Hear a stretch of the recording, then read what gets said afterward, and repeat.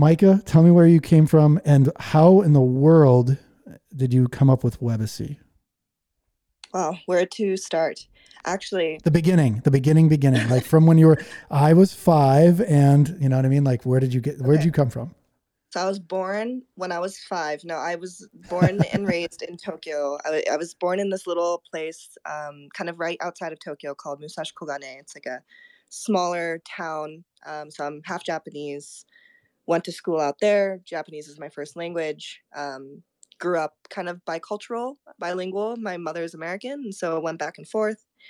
Spent some time in Minnesota, which is how I know about the University of Minnesota data breach, which is Yikes. scary to It's think cold about. there. Yikes. I was born. Did you know It's that I was born in Minnesota? no way. Way. No way. Way. Winona, Minnesota. Oh my goodness. So I have this theory about crypto. In every crypto event I go to, there is one person minimum, other than me, that is from Minnesota. So I Nice. guess this is the room and you are that person today. Nice. Um, but anyways, yeah, so I did that in Minnesota for a while, back and forth. I ended up going to school at Stanford. I studied physics first. I wanted to be an astrophysicist. Then I went to work for the circus, kind of a side quest. What do you mean the circus? Can you go more into detail of that one? Yes, so if you've heard of Cirque du Soleil, they have a lot of shows based in Vegas, but they're headquartered in Montreal, and they have a lot of globally touring shows. So I was a aerialist, which means I did stuff in the air for one of the touring shows for Cirque du Soleil around 2014 to 2017, 2018 area. Wow. That is super cool. I've never met someone that was in like a performer in Cirque du Soleil. That's super There's a cool. few of us out there, How but did how yeah. in the world though, like isn't that like super dangerous? I think it depends what you do. Like Yeah. you could be a juggler, right? And then you're on the ground all the time. True, But true. not that it's not hard to be a juggler. I can't juggle. Funny enough. But if you're an aerialist, there are some dangers, but they take a lot of precautions to make sure you stay safe out there. So interesting. It seems like it's you have to be like a crazy athlete first of all to be able to do the things they do in Cirque du Soleil, right? You have to be so I guess you could like almost like a you have to be super consistent with your workouts, training, all that stuff. So when your show comes around, you have to be like, really good at what you do to like all the crowd. How much time did you take like working out and like making sure that you were capable of continuing at that level of like fitness, I guess you could say, like that's because it takes a lot. Like people like walk on their hands and all sorts of crazy stuff and like hold each other up. I've seen so many Cirque du Soleils. It's so fascinating to me. Yeah, it's such a fun thing to go and watch too. Even I go see them regularly when they come into town. But yeah, I mean, it kind of depends again, like what you do. So my act as an aerialist was it's a lot of upper body and a lot of maintenance. But there are some acts like, for example, hand balancing. So if you see anyone doing like handstands and contortion, that's the kind of thing you have to do every day to maintain. Whereas my act, it's something that's like rigged to an aerial type system, and so you can't always practice, right? Because you don't always have access to that. So you might supplement with doing other kinds of workouts. And in the beginning, when I first joined, there was like a whole on ramp onboarding period in Montreal. So they send you to Montreal. You train there from anywhere from like 2 weeks to 2 months, depending on what kind of thing you're joining for and how trained you are. And then they send you to the show that you're joining. And then you do another month of what they call integration. And that's when you learn all the staging, all the cues, actually practice your act, and then you do it in front of an audience. And so that piece and that part is very intense. It's 5 days a week, full time, like a 40-hour work week kind of thing. You have your weekends off. But then once you actually join the show, it depends on your act again, but it's kind of more like maintenance. Like you always want to train to improve just personally so you don't get bored as an acrobat. But once you got your tricks down, you do a couple reps every day, you do the show twice a day or more or less. And that's kind of it. And so it's up to you individually. It's not exactly like it's very similar to if you were a professional athlete, but you're not competing, let's say, as like a soccer team against another soccer team. So you have to constantly renew. It's more like you're with your team and you're presenting something that's created. So you can have minute changes here and there, but it's not like you're needing to improve your fitness to reach a certain level of skill to beat the other team. So it's a little different in that sense, but it does take a lot of training. But kind of to Interesting. each his own. Yeah. Yeah, interesting. I was going to say, it seems like it would take a lot more than just being a pro athlete because you guys do the same repetitive show every time. I guess it's It's also easier, but it also is harder on the body, I guess. I don't know. Maybe I'm wrong and I don't even know what I'm talking about. So I'm going to move on to tell me about how you transitioned from being an aerialist. By the way, it's super cool. Like I said, I've just never met anybody that did that. And then like somehow you pivoted into tech. What was that about? Tell me about that. Yeah, I have to think that I got pretty lucky. So when I was working for Cirque, I was very young. It was straight out of high school, basically. I started at Stanford for 3 months and then went into Cirque to work for the circus essentially right after that. So I was young, I was 18. So coming back, I actually just went back to school. And so my journey back was a little bit smoother than maybe someone else who is like a pro athlete or a circus acrobat trying to move into a different category of industry. So I just went back to school, finished my degree. I studied computer science and AI. And it's not too exciting after that. That's super smart, by the way. That's the category I would definitely focus on if I was going back to school. So did you get your master's degree or is this your undergrad degree? Undergrad. Oh, Undergrad. nice. I'd maybe master's someday, but I don't know. You tell me. Did you get an MBA or master's? Yeah, I have a master's degree, and it's interesting because back when I got it, like 1912, 1913, I can't remember the exact year, but when I did get my master's degree, it was, I was told no. Someone told me, he's like, yeah, you can't do this because you're not educated enough. You don't have enough experience. Like you need a master's degree. So I just went and got one, and I did it full time. So and while I was working full time, so it kind of sucked, but it's all good. Wow, that's so interesting. It feels like these days master's degrees don't feel necessary, but maybe I'm just blinded from being in the crypto space You're not nowadays. you're not you're You not don't even wrong. need a degree. No, Yeah. you're not wrong. There's a lot of self-taught devs. There's a lot of self-taught tech people. You don't really need, like, a lot of the people I've worked with at other .coms, like they all were like philosophy undergrad majors and history majors and things like that. Like it didn't really matter. Like they were very, very, and these people were very successful at these tech companies. So it doesn't really matter.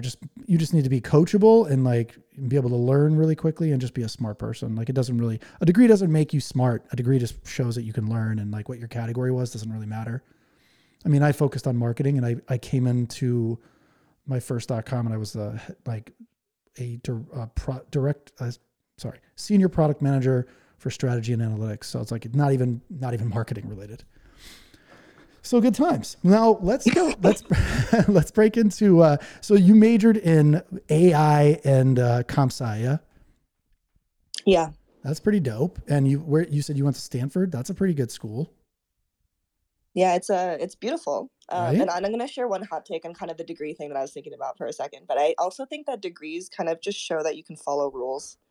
Yes, it's totally Which true. is, yeah, it's not hard to graduate. Whatever college, like, once you get into a college, it is not hard to graduate. Which is kind of funny because I think other cultures show this a lot better. So in Japan, for example, like the Asian school system, you're taking these crazy tests to get into school, but once you get in, you're kind of coasting. It's not hard. It's not a grind like it is sometimes in the States. But then again, like if you just finish your classes, you can graduate, and it's free flying after that. So that's my hot take on degrees. Not that I think kids should drop out. That's not what I'm saying, but that's my take. I loved undergrad because it was easy and I took it for granted. Like I always thought I was working so hard, and I was, because I had a full-time job at the same time I went to school undergrad as well.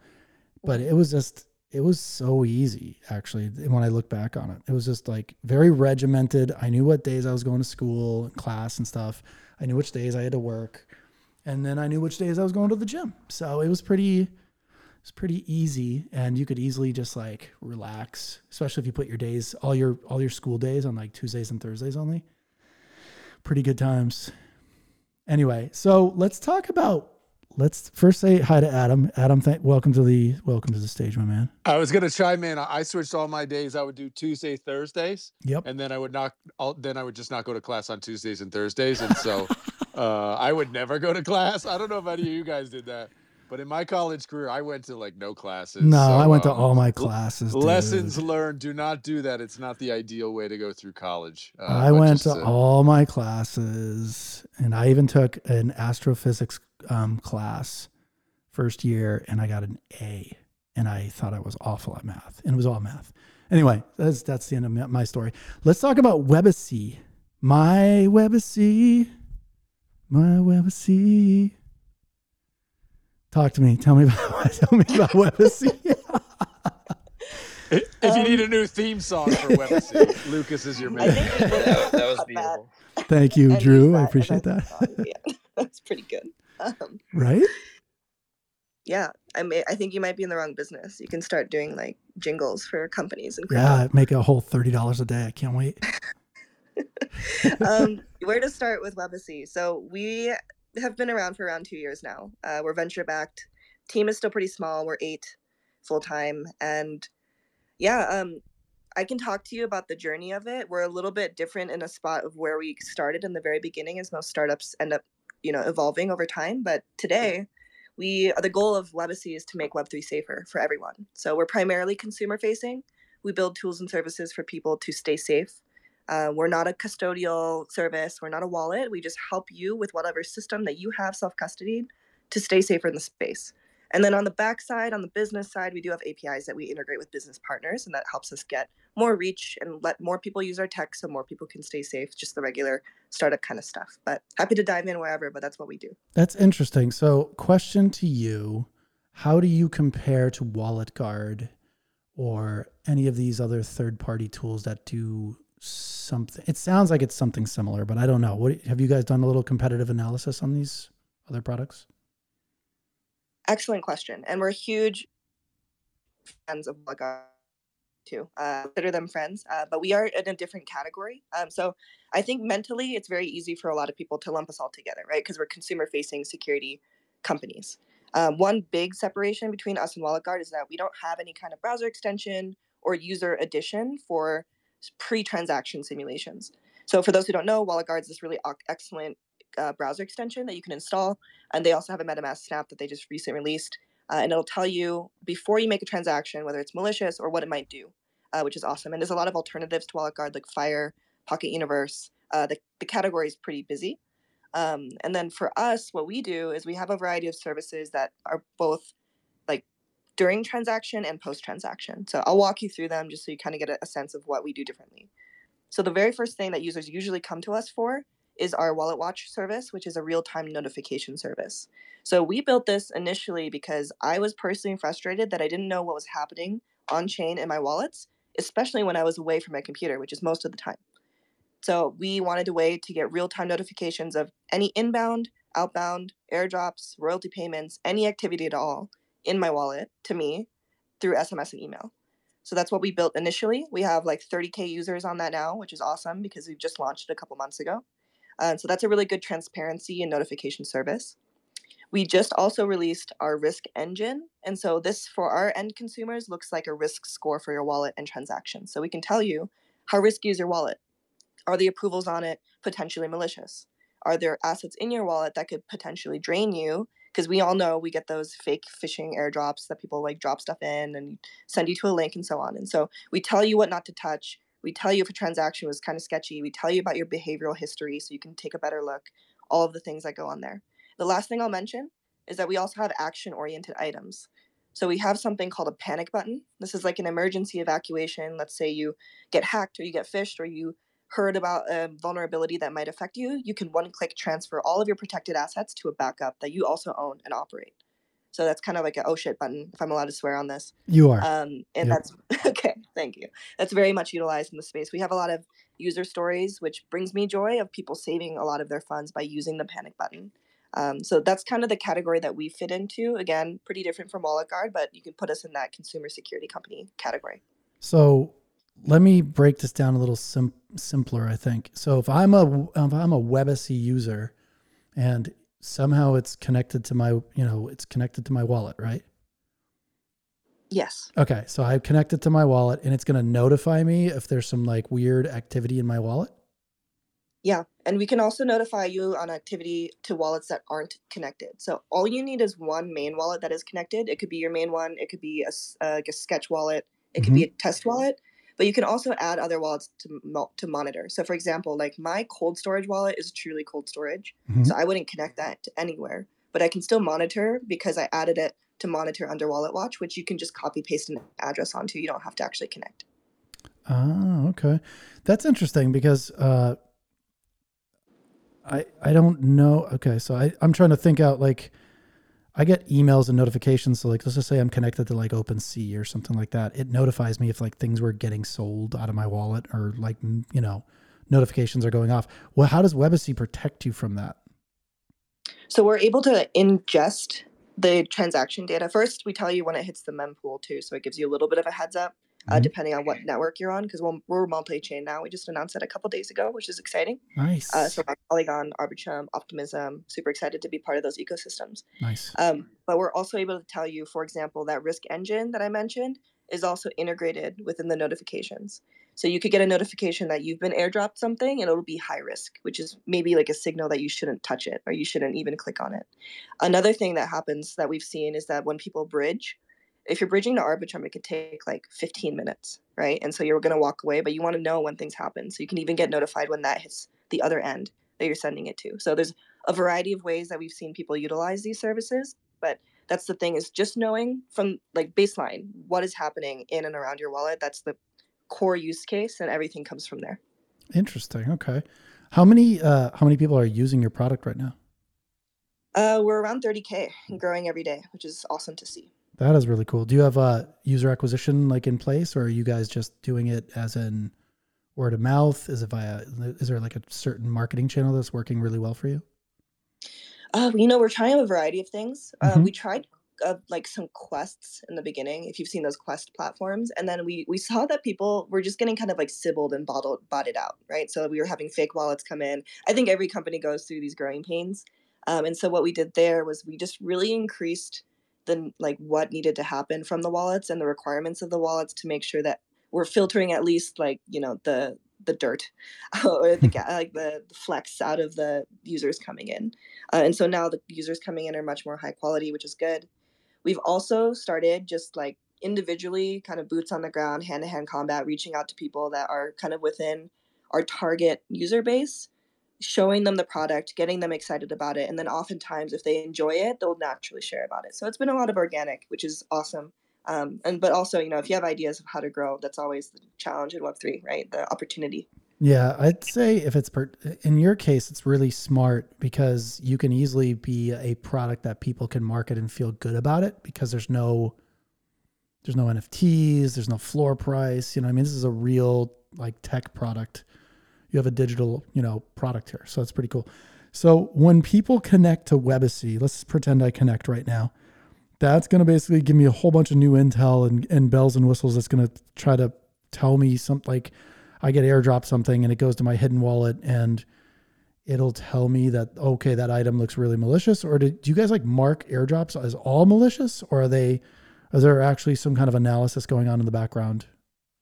No, so this is where luckily my background comes into play, but no, there's a lot of analysis happening on the background. So the risk engine that I mentioned earlier, it's kind of an aggregation of all of the best security tools in the space, along with our own data lists, our own APIs, and our own intelligence.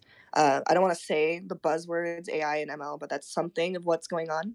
And it's going to continue to get better as we continue to add more data sources, collect more like on-chain behavioral data, and so on. And so, yeah, if you're connecting as a user, you can run your risk profile, get a whole breakdown of all of the activity historically that you've been doing. You can like set up wallet watch, you can set up the panic button. There's a host of things you can do, and maybe someday, if Elon is listening, you could do screen share on Twitter Spaces, and then I could show you, but that'll come another day. That's funny. I think that's coming sooner than we think. Adam, you got a question? Go for it, man. Yeah, I was wondering because I know this is really difficult often in kind of Web3 and what we build with this decentralized nature, but what's your strategy for income generation? Do you have one now, or are you just trying to grab market share, or what's your overall strategy? That is the magic question. So we're playing with a couple different things, right? So we're a startup, and we're venture funded, and so revenue is definitely on top of mind to get there. We do have some revenue, but it's not like we're not like doing like 100 million MRR every month, which would be amazing. But we're playing with things. We have a SaaS model for consumers. We do have free products, of course, just to open up the top of funnel. We're also playing with a couple different other levers to like get people to pay. And again, we do have paying people, which is great because this is a product that's valuable to a lot of people. And then on the API side, I think I mentioned at the very beginning, we do integrate with businesses to make their ecosystem safer and that's more of an easier revenue stream. And so we're balancing it, but in the biggest big picture, we just want to make the most people safe as possible. So the more we can give away for free, the more users we can get onto the platform, the better. On Yeah. a follow up to that, have you thought of ways? I know this. We've discussed this with various teams, about any sort of insurance or something like that, because I know for, especially we know and deal with people who have, really large art collections and stuff like that, which, even though they're maybe in multi-sigs and gnosis safes and stuff like that, still, it's crypto, right? Have you done anything along those lines to kind of explore those options?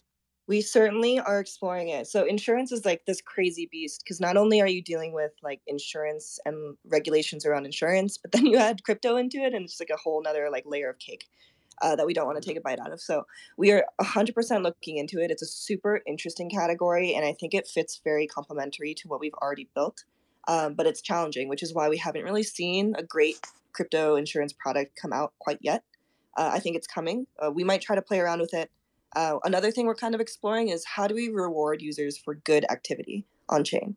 Like you think about how hackers and scammers get rewarded just by hacking people, but I think people who are doing good work and participating, contributing, and doing things that are safe should also be rewarded. So that's also something that we've been iterating on and trying to figure out what we can do as a company and ecosystem to make that something that people actually try to do too, and incentivize them to do that. I like that. That's actually makes me think of the Apple Watch or like a health insurance in a way where you're like, you say you go to the gym 4 or 5 times a week, which means you're staying in shape, which means you have a reduced rate on your insurance. So I think that's another way to do it. I actually went into I tried to broach the subject of insurance back in July and August of 2021. And I talked to 3 different insurance providers, and they were basically just like, we want nothing to do with this type of product, this digital product, because they don't know how to like come in and see is there real damages that were made, and like they accept insurance, or did someone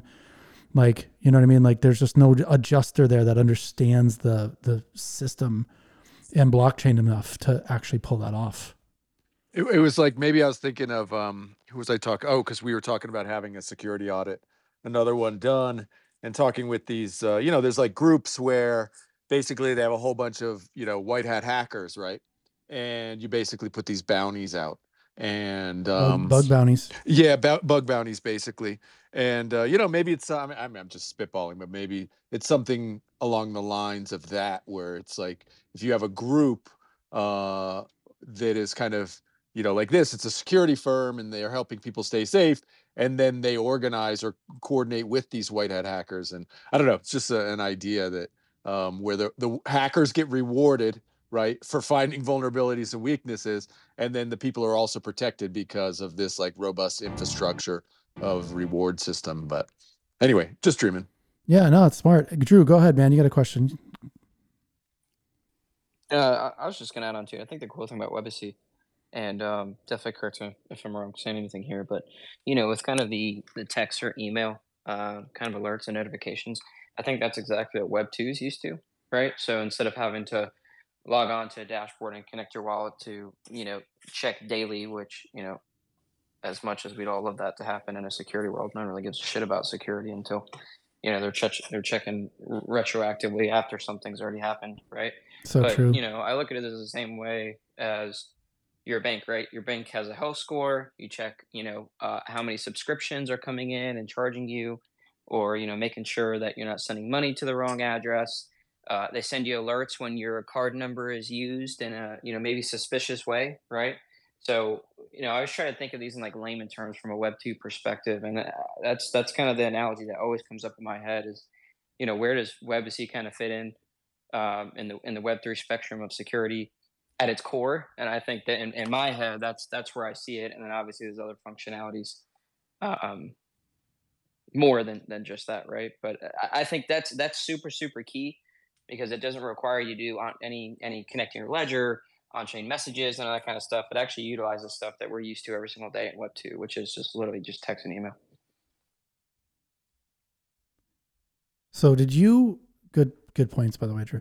So Micah, did you guys pivot away from like death and crypto? Is that like something you guys like stopped doing?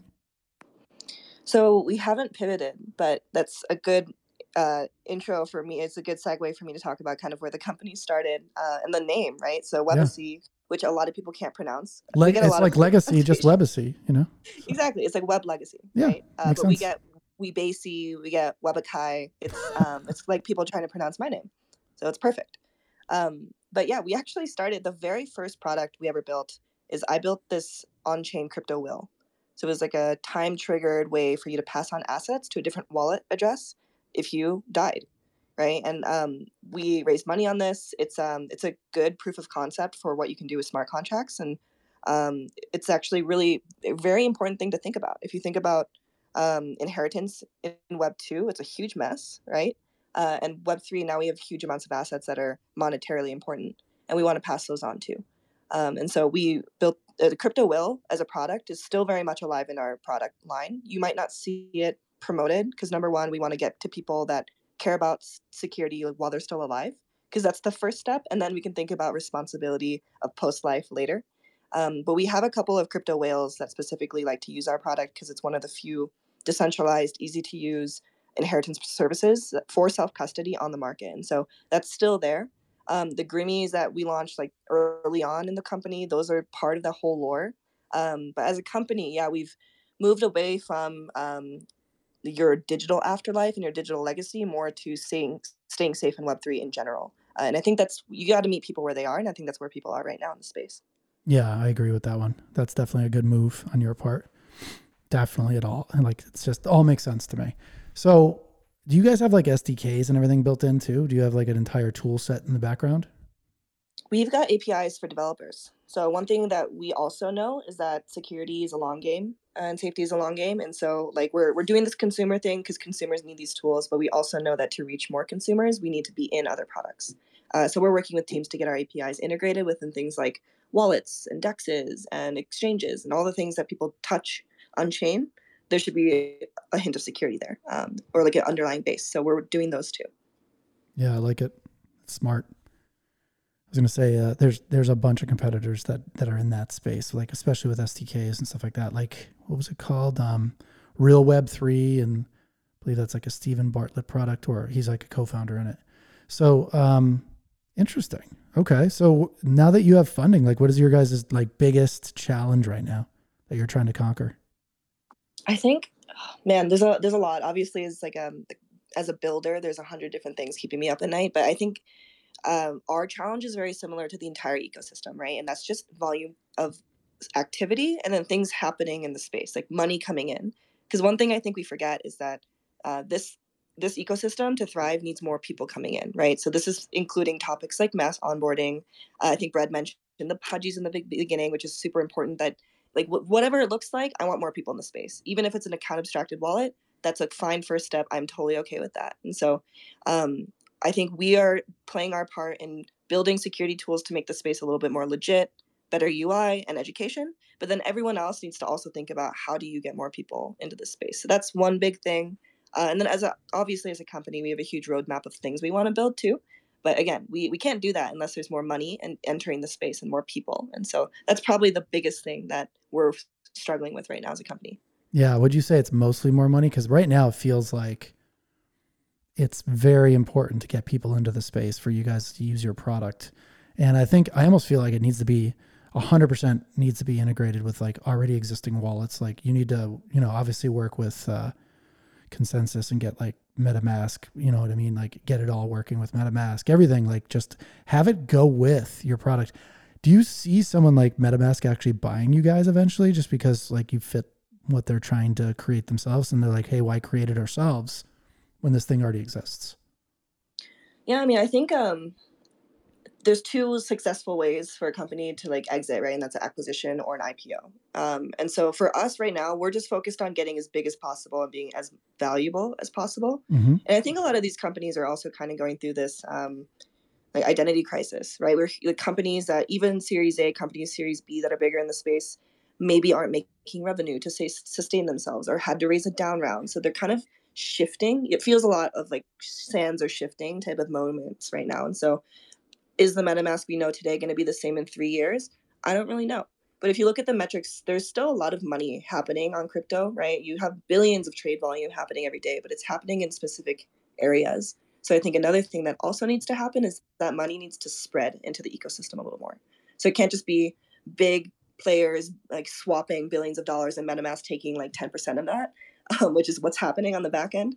But that money needs to go into the ecosystem a little bit more. So that's why it's exciting to see like Arbitrum and Optimism doing these big ecosystem grants, even though they have strict rules of how they have to do it. It is great to see more money going into smaller projects that are building to add more value to each chain. Yeah, I'm very optimistic about Optimism. So we'll see how we'll see how it goes. So next question is, let me think here. What made you get into the blockchain space versus getting into just like the regular tech space? Like, what was so appealing to like what the Web3 space? Was it because it was a hot topic at the time when you were building, or was it more of like, this is something you can come in and like fix a problem you see with your technology? So funny enough, my first introduction to blockchain was at Cirque back in 2014, which is funny because when you're an acrobat or a performer, you're busy all day, but you don't actually have a lot to do. So you have a lot of free time. You just have to be there. And so a lot of people had side hobbies and side quests that we were doing. So specifically, these two guys I was working with, total nerds, awesome guys, were really into Bitcoin at the time. And so I learned a lot from them. I learned more about the technology, and that's where I started following it. And then my excitement in blockchain kind of came to fruition after all of the international travels when I realized, hey, blockchain is capable, not that we have done it at all, or will do it, but blockchain is capable of improving a lot of human systems that are kind of messed up today. So things like proving your history, your identity, moving and opening a bank account in another country. Like, you don't really feel these pain points until you have to do them, and they're horrible systems. And also just internationally, it's also different, right? And imagine if blockchain worked truly and everyone adopted it. It's interoperable. You could prove your history by all of your activity on chain. You could prove your identity. All these things that I had personally had trouble with as a human had the potential of being solved by blockchain. So that's why I was excited. So in 2021, it was like NFT hype, right? Like everything's off, all-time highs. And so obviously it made sense to enter at that time for me. Like, oh, it's perfect timing. There's a ton of money from VCs pouring into the market. So that's where the move came. And also I was post-graduation, so it made more sense for me to try to jump into something like that. But I've been following it for a while. So that's a long-winded way of saying that I just really believe in the technology. Yeah, fair enough. So that's interesting. What's your goals for Q4 of 2023? And like, what kind of goals are you trying to hit for 2024? We got big dreams. What is the saying? Like, aim for the moon, land among the stars. Yep. I hate that kind of. That's aim exactly. For the stars. Aim for the stars. Aim for the. You got to aim further. It's aim out. for the stars are further away. Shoot for the moon. Shoot for the stars. Aim for the stars. Hit the moon. What's it? It's shoot for the moon and end up among the stars. Actually, it is. She's right. So well, that's backwards. Real cool, Adam. Aim for something closer to yourself. That makes no sense, bro. Real cool, Adam. Phrases, because they make no sense at all. But yeah, I mean, Q4 for the company, we have a lot of big goals. So obviously, user growth is huge for us. Again, our KPIs are kind of like how many people, how much value can we help protect? Right. So it's number of users, it's total value monitoring, it's amount of notifications we're sending out. I think we're sending out like around 300K a month at this point right now. We want to increase that amount. So those are baseline KPIs. But on top of that, we want to add to our product line, right? Have a lot of feature requests, which we're looking at. We have a lot of kind of R&D type new things. There's a lot of new EIP proposals we're taking a look at. Like obviously account abstraction, we have a plan for that. We have like EIP 6900, which is an add-on to that. So just a lot of really cool tooling for users to, again, meet them where they're at, be excited about that. Yeah, I mean, that's kind of the company goals at the moment. I like it. I am a fan. Go ahead, Adam. Yeah, I mean, with the kind of hyper bear market that we're in right now, and and I understand, and our company, we just plan like, look, how can we hold on for the next interesting thing, which gets people interested in crypto and Web3 again, right? So how can we extend our runway and make it last, basically just last as long as possible, because we know there's got to be another thing. It's just, can we hold on long enough, right? um is that part of what you're doing, which is just kind of laying a foundation during this time, waiting for that next wave? Is that part of your strategy, or you're just, I don't know. I'm basically giving you my strategy. I'm kind of just what your overarching strategy is there.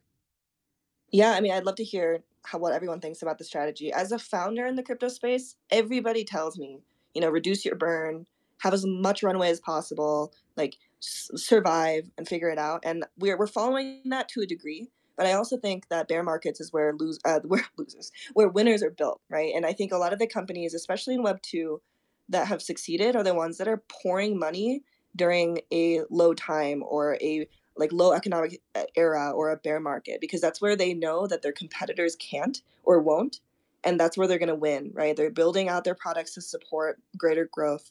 They're putting money in to get the users that are still there. And then they've iterated so much that when the explosion hits, which is what we expect, because I'm super long crypto, they're ready for it, right? And so that's what us as a company, yes, I'm controlling burn as much as possible, but it's also such an exciting time to be building and connecting with all the people that are super excited about blockchain and building something of value in the space. So we're doing both. We'd love to hear anyone else's advice to us as a company for what to do, but also just personally what you're doing in your own head too. I mean, for me, I would say, and it sounds like you've already got this strategy, but it's just reaching out to, if you're, one of the key metrics for you is like total value locked, right? It's just you reach out to these big players who have you know deca millions of dollars worth of art NFTs stored, right? And I'll tell you, most of the ones I know, and I know a lot, but basically it's all basically no gnosis safe style holdings is the way they're holding most of their stuff.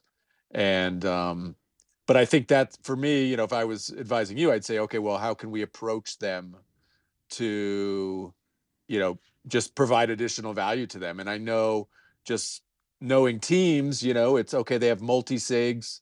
Of course, they trust the people in their multi-sig, but how is it you can add, additional layers to that, or beef that up a little bit, or, run an evaluation for them and tell them maybe a weakness they didn't think about, or, that would be kind of my strategy. I'm sure you're much more in the weeds about it and you've already done this a few times, but that seems like a reasonable strategy.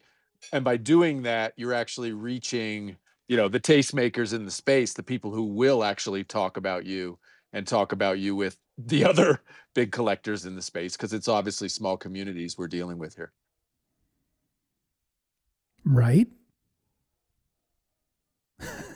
Yes. Sorry, I was trying to unmute. No, you're good. Yeah, excellent. Yeah, that's really great advice. And yeah, that's what we're knowing, is that a lot of these conversations are happening in these smaller Telegram groups and Discord channels, which is awesome to see, because this is where it feels very grassroots, even still today, which is awesome. Right? It totally does. I agree with you. So if you had to have, what would be the partnership you wish you had right now? Like my dream partnership. Yes. It's tough because I'm split. I think there's a part of me that really wants to have like a huge partnership with one of the big banks or big Fidelities or MasterCards that are doing stuff a little bit or dabbling in Web3, but want like that guiding hand or guiding use case. I think we fit really well with them. On the crypto side, obviously the big wallets, and we're working with them already. So those are like, once we actually get it done, I don't like talking about stuff before it's done, right? Because it's not done until you're actually to market. So those are the big goals, and we're trying to reach them.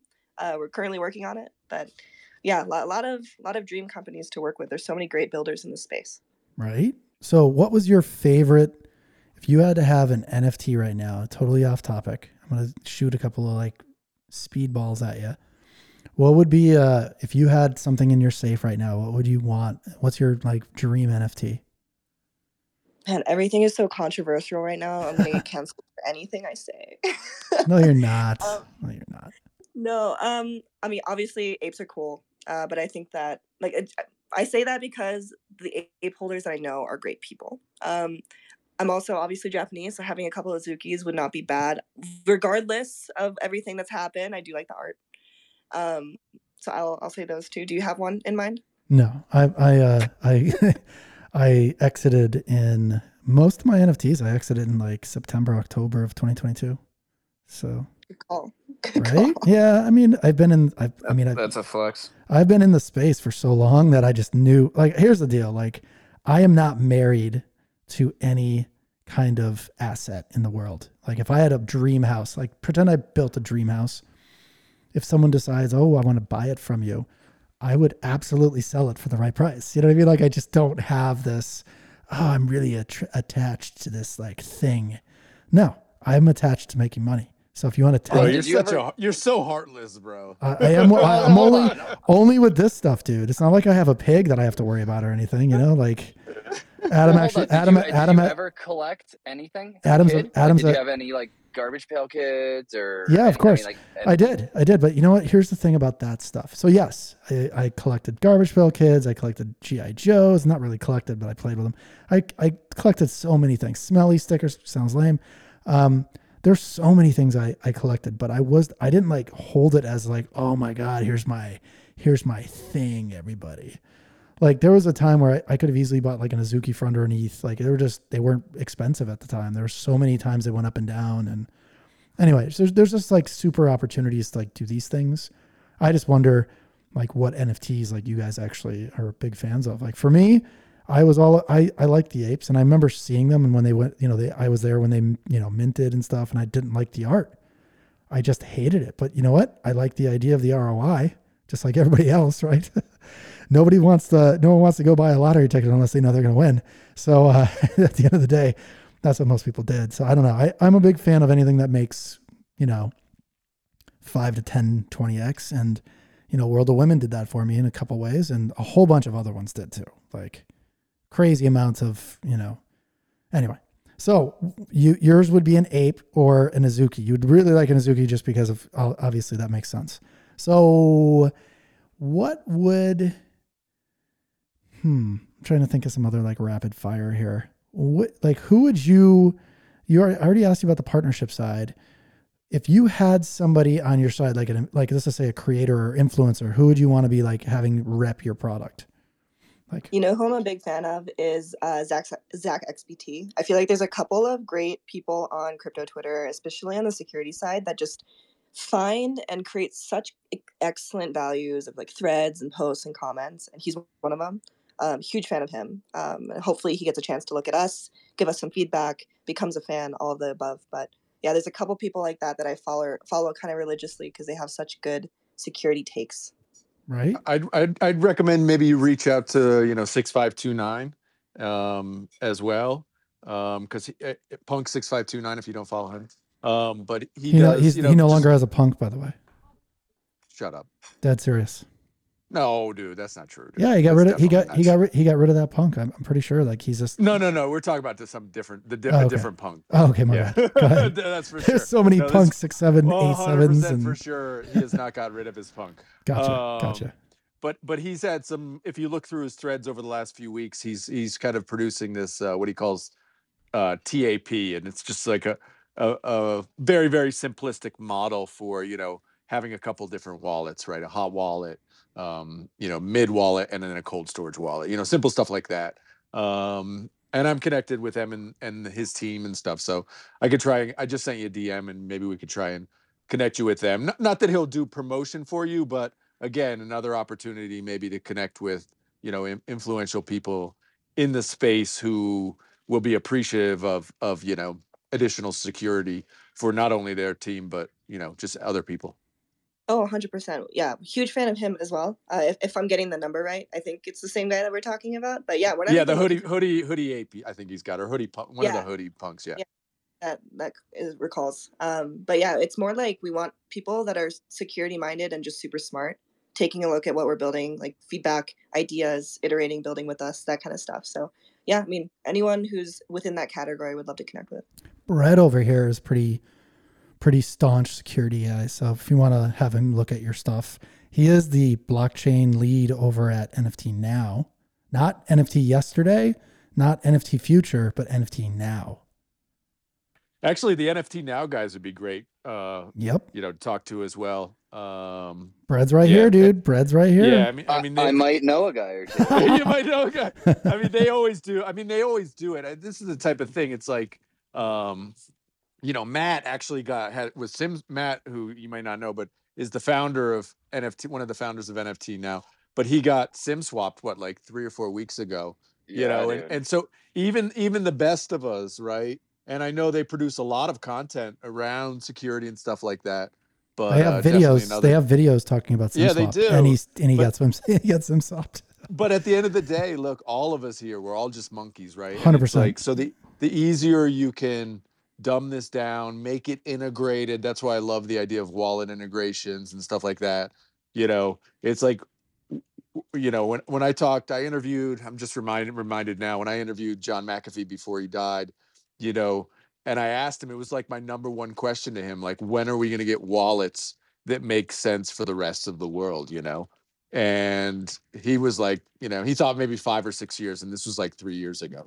So I think, that timeline still holds for me. It's like, I feel like we're getting closer to what we need to bring, like bridge this Web 2 to Web 3 experience, where Web 2, you have like this unlimited backup, can't fail system, to, this mid-range between self-sovereignty and Web 2, somewhere in between there. But yeah, it's exciting to see, for sure. Yeah, it is. But it's also like, you got to train a whole new generation of people and back train people that are, the older generations that don't understand wallets, and they don't understand any of this stuff. I don't think they need to understand that stuff. They just need to know. Yeah, I think it's got to get to the point where there's no training, there's no It's just absolutely. It's this kind of mid-range where they don't even know what's happening. It's just done for them, basically. Well, especially when they can't even, from a Web 2 or a normal perspective, right? I mean, they don't even get it from that perspective. So having them get it from a Web 3 perspective is just a whole nother realm that, definitely needs to be tackled. And like you're saying, they definitely don't even need to know. A lot of this just needs to be intrinsic, where it capitalizes on the back end things that they don't even know from Web 2 perspective, but then fills in the gaps of the things that they don't know from Web 2 perspective. Right. Yeah. It's definitely an interesting scenario that we got, that they're working with, for sure. I just don't understand why there can't be wallets already, that have, protection, like a double layered wallet. You know what I mean? Like, one layer connects, and then the malicious contracts, you then can analyze what that malicious contract is doing. And then the second layer, which is like the one that protects your assets. Well, I mean, it doesn't connect. It only connects to the first one and not the second one, which then you have that with Delegate Cash. You have that with Safe. But I mean, the thing is you can have 4 or 5 layers, but if a user is going to go ahead and click through it, it don't matter. No, I agree. But what I'm saying is, if there was a first layer and they click it, and they know that the first layer is going to like analyze shit for them, that's the magic. Like, hey, wait, let the thing analyze before you click the second time, because it's like a safety in a way, it's like a safety for a gun, right? And I'm not like advocating guns, guys, but I'm just saying, like, they're not dangerous until you put the magazine in, and then you cock it back, and then you put the safety off. You know what I mean? Like, there's like 3 stop gaps before that thing goes off. We should have that. We should at least have 2 of those for like a wallet that has like hundreds of thousands of dollars, if not millions of dollars, in a digital wallet that could just, you click the wrong link and it's all gone. And North Korea is now, celebrating some new made up like holiday they just invented because they just stole all your money. Anyway, so Brad, you got your hand up. Go, man. Oh yeah, no, sorry, I got rugged from co-host in the middle of Adam talking. It just like real cool, bro. Silent. Yeah, bro. I was like, thanks, Elon. No, but yeah, dude, like, exactly. I'm like what NFT Drew was saying, dude. I'm a 2-click maxi. Like, I really truly believe that like you should be able to achieve whatever you're trying to achieve with your end consumer or customer with 2 clicks at most. Like, it shouldn't be more than that, because I think we should solve. So here's the thing. I agree with you, by the way. You know me. I also want to get to serendipity because his hand's been up for a minute. I feel like it's I'll get to him. So you're also not co-host right now, dude. So zip it. No, I'm joking. So I think it's interesting that people want to like smooth out the user experience, but why don't we smooth out the security part first and then smooth out the user? The UI is an easy fix, right? If you're going to make it a 2-click thing, cool. You can make it a 2-click thing. That's easy. Or even a one-click thing. That'd be amazing, right? If the wallet was safe, it would be a one-click thing, because then there's like processes in between, like a cron that runs that has like some kind of protection in between. And it's like, okay, cool. It won't connect. So I think that's interesting. But I think what's more interesting is like, first, let's get security down. Let's get a wallet that actually works and saves 99.9% of people. Not all of them, because, you know, people are going to be people. They're going to be like, oh, I need to buy that before it goes up in price. And they're going to hit the double click thing where it's like, okay, you went through you breached the first wall. The first wall is now analyzing what you got there, which is basically like the faux wall or the fake wall. And you can then find out like, okay, now that it's connected, what is it trying to do? And then the second layer doesn't even pop up. It doesn't let you connect until it analyzes and says, hey, don't click this button. It doesn't even let you click it. It says, hey, something's malicious here, and the button doesn't even light up. And it says, yeah, we're not letting you do this because you're going to lose your assets. So I think there's like that 2-layer thing that I've been thinking about like for 2.5 years now, which I think is interesting. Like I've been thinking about for like 2.5 years and no one's done anything about it. It's really weird like that. I don't think is it that difficult? Because I don't think it is, guys. You tell me. Here's one thing about like consumer security, right? Is that we as consumers, even I, like within the Web2 space, we take it for granted, right? We expect the machines that we're using to be safe. And a lot of us use iPhones and Macs and stuff. And so we just expect it to protect us. We expect it not to let us visit websites that are dangerous. And this is kind of built in. We expect people to follow the rules of the road, all these things that make life go smoothly.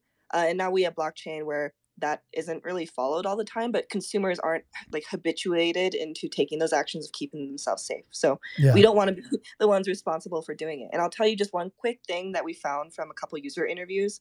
I was interviewing people about VPNs, right? Because we're thinking, okay, what's a consumer tangential thing in Web 2 that we can learn from? And I was asking them, why do you use a VPN? I asked like 50 people, because VPNs are made to keep you safe, right? And not like hide your IP, keep you safe on unsafe networks. Well, that's the marketing. That's the marketing spiel. But yeah. Yes. Well, why people use it is probably exactly what you're about to say. Is that people use it, for example, to do things and trade by VPNing in from Japan and trade on DYDX, because you can't do that from the United States, right? Or to hide it because you're doing sketchy stuff on the internet. So it's actually utilized for completely not what it's marketed for. And this is the issue with consumer security and why it's so hard. So true. Or you watch Ancient Aliens and you're just like a conspiracy theorist and you're worried about everybody tracking everything you do. Exactly. And you're chasing Bigfoot tonight, and you want to make sure your VPN is on. That's what I'm doing tonight. All right, I'm going to take a risk here. I don't know serendipity. I don't have a serendipic feeling from serendipity, but I'm going to let him ask a question, even though I don't know him. Go ahead, serendipity. Oh man, Lucas. Thanks. I do appreciate it. But my question, like I love the security aspect. Looking at CRMs for other companies, and so that's definitely something I want to look at. And I guess what would be your best advice, or I guess other than the norm that you would pay attention to, what's best advice in security to setting something up like that? And I guess best security advice for NFT projects. Yeah, use Webacy, bro. Use Webacy. That's the answer. Isn't that 100%? Yeah. That's it, dude. Download. Have you serendipity? Are you using Webacy right now? I'm sorry. Say it again. Are you using Webacy?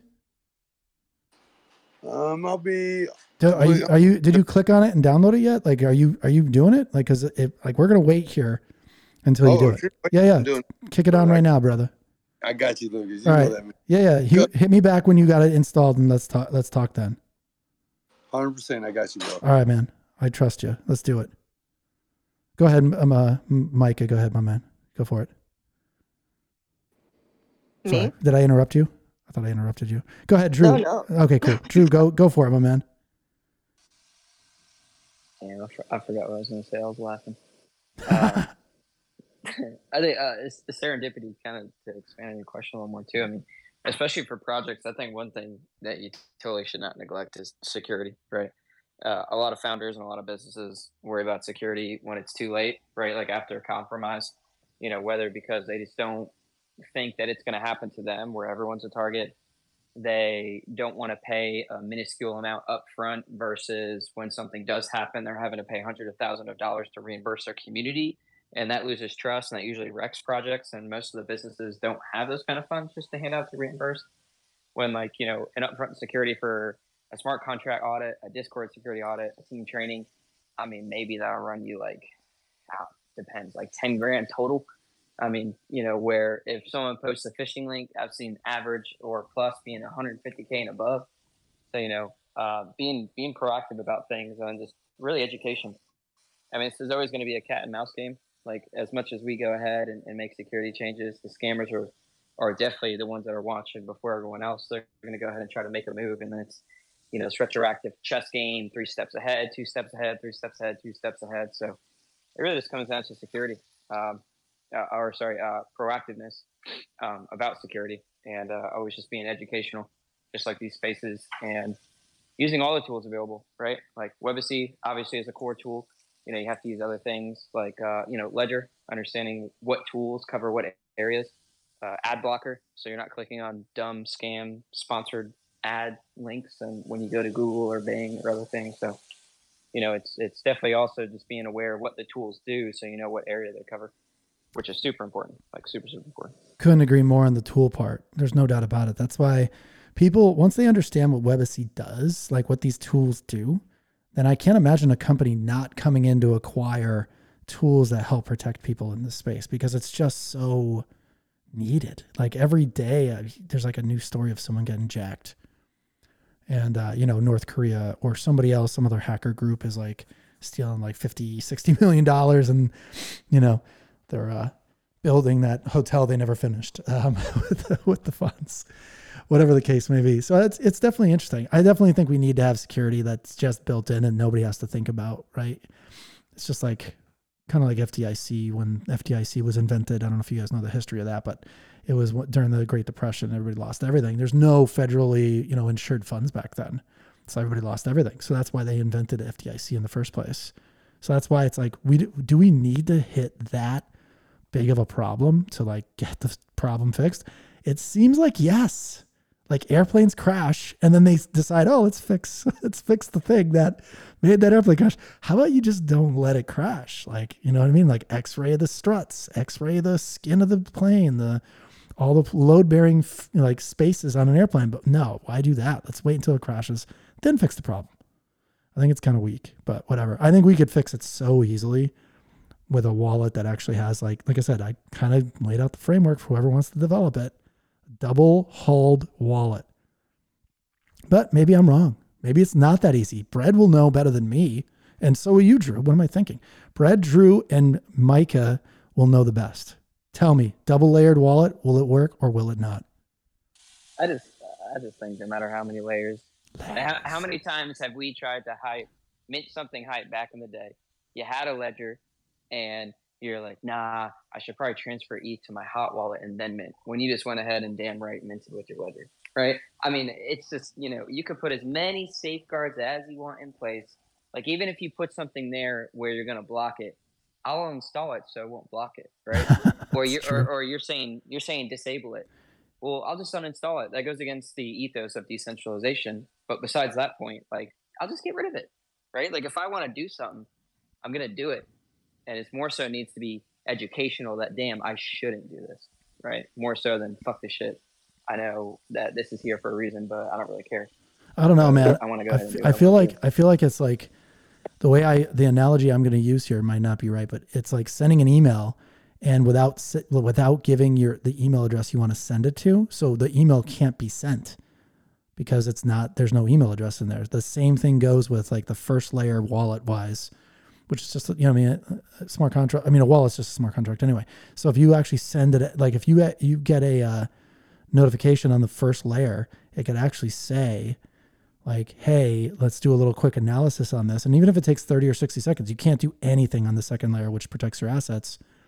And then that button either shows up or it does not to make the transition or the acquisition happen, right? And it protects you from clicking that second time because it tells you a notice like, hey, this is malicious. Don't do it. We're not going to give you the button to do it. And then you would have to uninstall it, or you'd have to push some kind of setting that would stop you from protecting it. Anyway, it's a huge, like if you want to build something in the space that's going to be acquired, it would be that. Like people would buy that wallet in like 2 seconds flat and integrate it what you're doing into their system. That's my opinion, at least. Go ahead, Brett. Yeah, no, I definitely agree with what Drew was saying, where as far as like, yeah, we could put up 100 safeguards. We're never going to achieve 100% like safety, right? Because people just like in the heat of the moment and the FOMO will be like, bah, disregard all of that. Like, I'm going to turn off my Brave blockers. I'm going to turn Yeah, off but that's everything. it. So that's good though. So Brett, you're so right, bro. Like, and so is Drew. You guys are both right. But at the end of the day, you have data showing that they actually turned off the protection for their wallet, right? It's kind of like saying, hey, I left my car out front and the keys were in it, right? You've still been stolen from. You still should be treated like, hey, sorry to hear that. Like, oh my God, that's awful. And not like basically, victim shamed for getting stuff stolen from you, which I saw so much in 2021 and 2022. It was insane. But with that said, it's like, if you not only have this like protection there, you never would get jacked. You'd have to literally go out of your way to get jacked, like of your stuff. So, Well, I mean, one other thing, especially for a lot of the hacks that happen in the space, they're not like this, Morpheus sitting in the basement. Like a lot of this is very simple social engineering. totally. Right. Yeah. Like super, super simple. Like, unfortunately, and I'm totally not going to throw names or talk about anything here. I had someone reach out to me and say, hey, dude, I work in the security space for IT help desk support. I know better. And I just fucking got scammed because some fake person from the IRS told me that if I didn't send money, they were going to block my account and I had to send it to them via PayPal. Right. Like, PayPal didn't block that. That's not happening in Web 2. It made sure, hey, do you know this person that it's sending it to? Sure, yeah, some random email address. It gave a warning that user did it, and guess what? They're never going to get that money back. So this isn't necessarily just a Web3 problem. I think it's an overall problem, again, going back to education. But even when people know that something isn't right and they ask questions and they don't go with their gut, then it's also, I mean, it's unfortunately too late. And these scams still work, like the whole Nigerian prince and all that kind of stuff. Like all that stuff still works. I mean, how many of us in this last week have gotten a text message from USPS saying that a package can't get delivered? I think everyone. I did get one of those. Everyone, right? We all got it because it was from Brad's a all data excited. breach, I think, from Twitter and OpenSea, and everyone got it, dude. I mean, they're getting all your personal information. Like everyone has gotten that text, right? So like people fall for that. Like, and I wrote a thread on it. The tracking number that they sent me was actually from 2 towns over. It was a legit tracking number, and if you compare both the fake USPS site and the real USPS site, dude, spot on. Like I give them 10 out of 10 to that graphic designer, whoever it was. It's crazy. It's crazy. You would have no idea. And USPS uses weird domains, URLs as well for their legit site.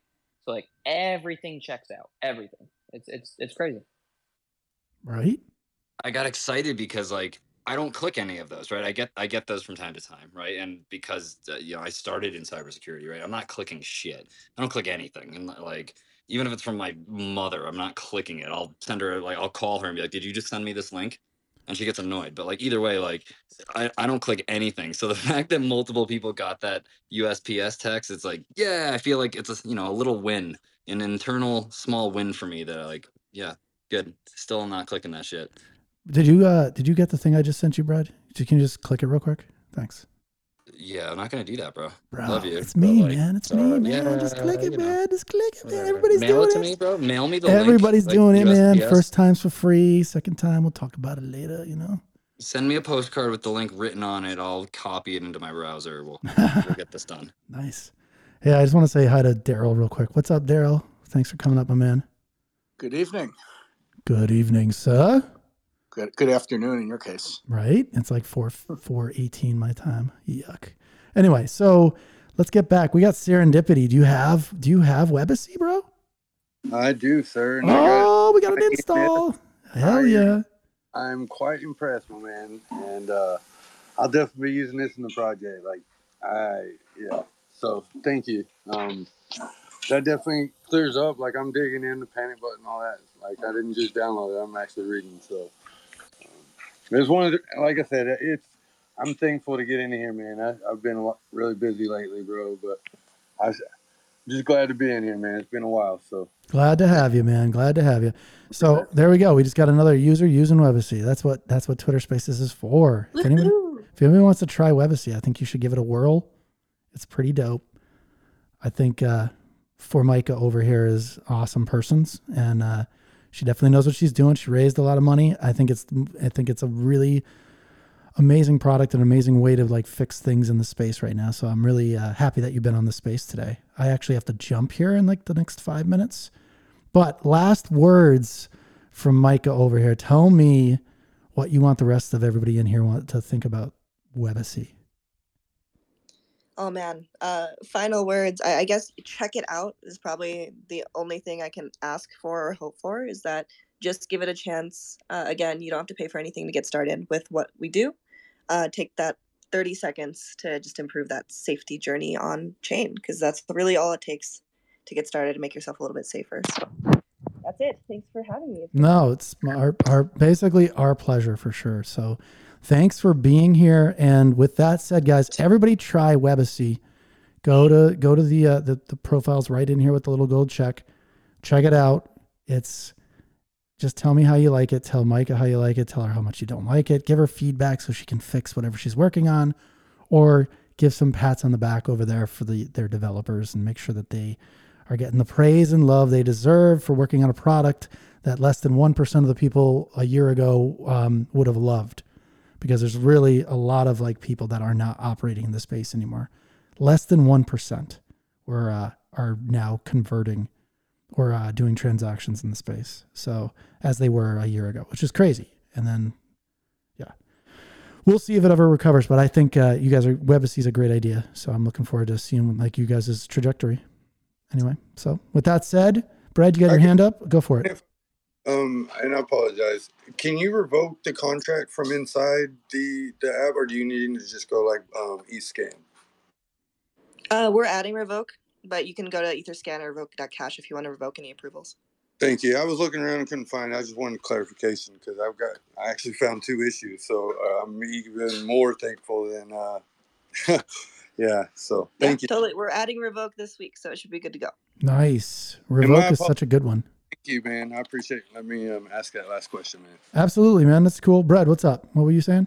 Yeah, I just wanted to thank Maika for what she's doing in the space. And security is super, super important. It takes, essentially way less time to get drained than it does to set up security measures. So like realistically, just like it's a pain in the ass, right? Nobody wants to do it, but like ultimately, like it's part of what you do out here, right? Set up your security.